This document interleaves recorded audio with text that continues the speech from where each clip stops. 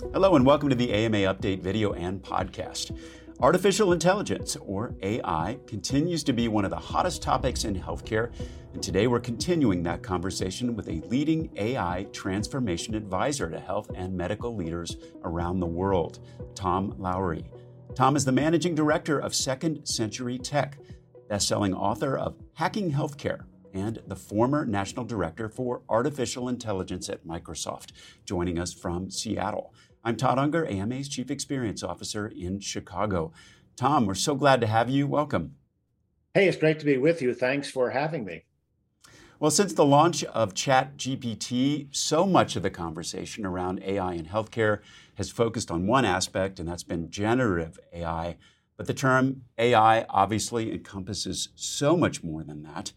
I'm a big fan of the definition that you used when you visited the AMA a couple months ago, and I thought it would just make sense for the audience out there if they heard how you think about it. What do you mean when you talk about AI? Well, great question. Generative AI is the latest flavor of many flavors of what's known as artificial intelligence. So I like keeping things simple. So to your point, let's assume AI is really relating to IT systems, the sense, comprehend, act, and learn. Probably more importantly, it's intelligence demonstrated by software with the ability to depict or mimic human brain functions. And I want to emphasize mimic human brain functions, not replace. So in your book, you talk about how AI can solve some of the biggest problems in healthcare, which is very good news because we do need that help. I'd like to focus on a couple of the most pressing problems for physicians, starting with obstacles like prior authorization and paperwork in general. How can AI lessen the administrative burdens on physicians, and when is that going to be a reality? Well, I think the answer is it's starting now. It's only hopefully going to get better. But to your point, for every physician that's listening, what was the intrinsic reason you went to medical school? It probably wasn't to become a data entry clerk, which is what many physicians I talk to feel like we've turned them into. So the ability to take those highly repetitive, low-value activities and automate it through the use of AI is one of the key areas that we all should be focusing on. There are already good examples now for what's known as ambient intelligence, where as a physician's doing a consult, instead of going to the EMR in the corner of that room and hunting and pecking, of having natural conversations, and in the background, ambient intelligence is recording all of that, is putting together those triage notes to allow you essentially to spend more time being a doctor and less time being a data entry clerk. So we're already seeing it. It's only going to get better. Well, speaking of that, let's talk about another one of the big concerns for physicians, not unrelated to what we just talked about, and that is physician burnout. So they're already asked to do so much, so fast, and for so many people. And unlike when we think about EHRs, how do we ensure that AI is used to reduce physicians' burnout and not just increase their workload? Well, once again, AI is a tool and a vehicle, if properly used, gives us the ability to augment the skills and the work of physicians. So I would address that quickly by saying, there are two burdens that AI done correctly will help address. The first is what we've already talked about, which is the administrivia. A study by Stanford shows many physicians spend more time in the EMR than they do seeing patients. That's just not right.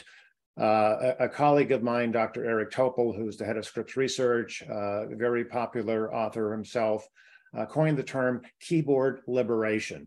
I'm here to say AI can help all physicians with keyboard liberation. We should start the Keyboard Liberation League today. The second thing, quickly, that I don't think is getting the kind of attention it should is what I call cognitive burden that is being placed on physicians by the exponential growth of medical data. So a newly trained physician in 1950 would go their entire practice before medical knowledge doubled. Today, it's doubling every 72 days. So even the best, smartest physicians are having a hard time keeping up with all that information to help them make the right decisions. AI has great opportunity when it comes to helping tame that data explosion. First off, hashtag keyboard liberation. Write that down. Second, to your point, in terms of the exploding knowledge about medical information, it's also applying to AI itself. The pace of change with this particular technology is just incredible. How does a physician, any practice, no matter what the size, keep up with this? Well, it's a great question, and probably the longer answer is not something we're going to do in this podcast. But essentially, the world normally works, particularly health and medicine, on what economists call linear change and growth, which is incremental change produced by technology. Then adoption takes place, and the little gaps between technology and adoption and regulatory. We're at a point where economists also talk about exponential growth curves. So the biggest challenge for everyone right now is not what the technology can do, but it's the velocity of change that it's driving.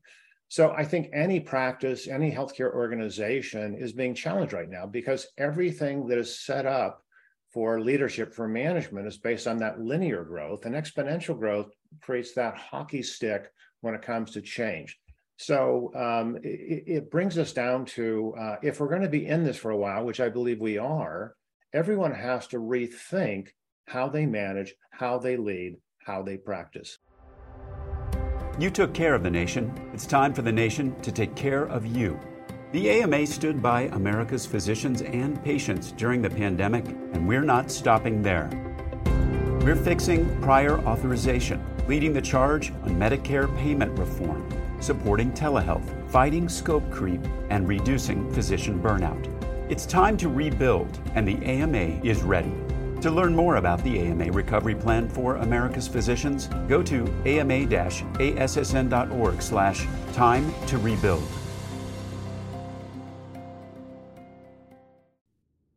On that subject, your book also talks about the qualities that leaders have to help their organizations adapt and thrive in this big revolution in healthcare. What do you think some of those key qualities of AI leaders going to look like? Well, I think, first of all, many of the leadership qualities that have gotten leaders to where they are today remain intact, remain important. But when you look at the changes being driven by digital and AI transformation, I believe there are a new set of skills that are desperately going to be needed. And it's just my opinion, but research by McKinsey and others like Gartner are saying leaders with the skills they've been successful with in the past will not necessarily be successful in the new world of digital and AI. And so we're looking at things like new hard skills, like leaders needing to know AI, which is not to say they need to know how to code it, but they at least need to understand what it is and what it can do when it comes to the practice of medicine. There are also a lot of other things, such as soft skills when it comes to design thinking. More than anything, the thing I coach leaders on is the importance of thinking differently. And a lot of that has to do with the number one impediment I see when I'm advising big healthcare organizations about driving value at scale with AI is basically the need to digitally upskill everyone in the organization, starting with leadership. That's no small challenge. How do you do that? Well, it starts with leadership. It starts with the acknowledgement that the way you're going to manage and lead in the world of AI is going to be different. And there's a whole new science emerging around things like decisions about decisions, where in the past, every decision in a healthcare organization was made by a human and a brain. And there are many of those things that are being automated. So there are some things like, the practice of medicine, dealing with patients where physicians have to be in the loop. But there are many other things we can automate, and the humans don't necessarily have to be in the loop. But it's that whole science around decisions about decisions that leaders must understand and then bring forward systems, actually apply that in the practice of medicine and in the practice of running these big health organizations. So my final question, I'd like to look ahead a bit and imagine that it's 10 years in the future, 2033. In what way do you think that healthcare will have changed the most as a result of AI? Well, with any luck and done right, while there's so much chatter today about the threats and the issues and even the existential threat to humankind, I believe the narrative is going to be very different in healthcare done right. I believe we have the ability to create a health renaissance where all of the issues we just talked about when it comes to the things we burden physicians with, many of those things are going to go away or be dramatically reduced to allow physicians to practice at the highest level, not just for the quality of care, but help them intrinsically pursue the reasons they became physicians in the first place. I see the ability for us to go so much farther when it comes to this relationship with consumers, including consumers having a big play in the management of their health in collaboration with physicians. Beyond that, I see things that are already happening in other parts of the world where we have the ability to truly take this thing called population health and deliver much greater measurable value at scale by the monitoring and management of things like chronic conditions, courtesy of AI coming in behind physicians in support of what they do.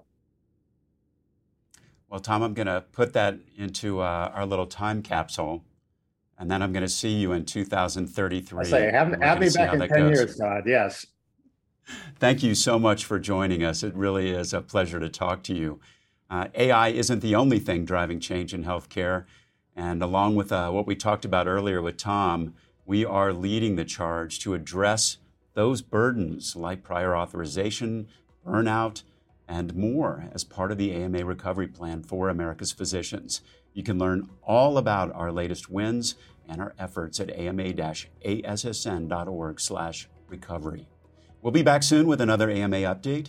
In the meantime, you can find all our videos and podcasts at ama-assn.org/podcasts. Thanks for joining us today. Please take care.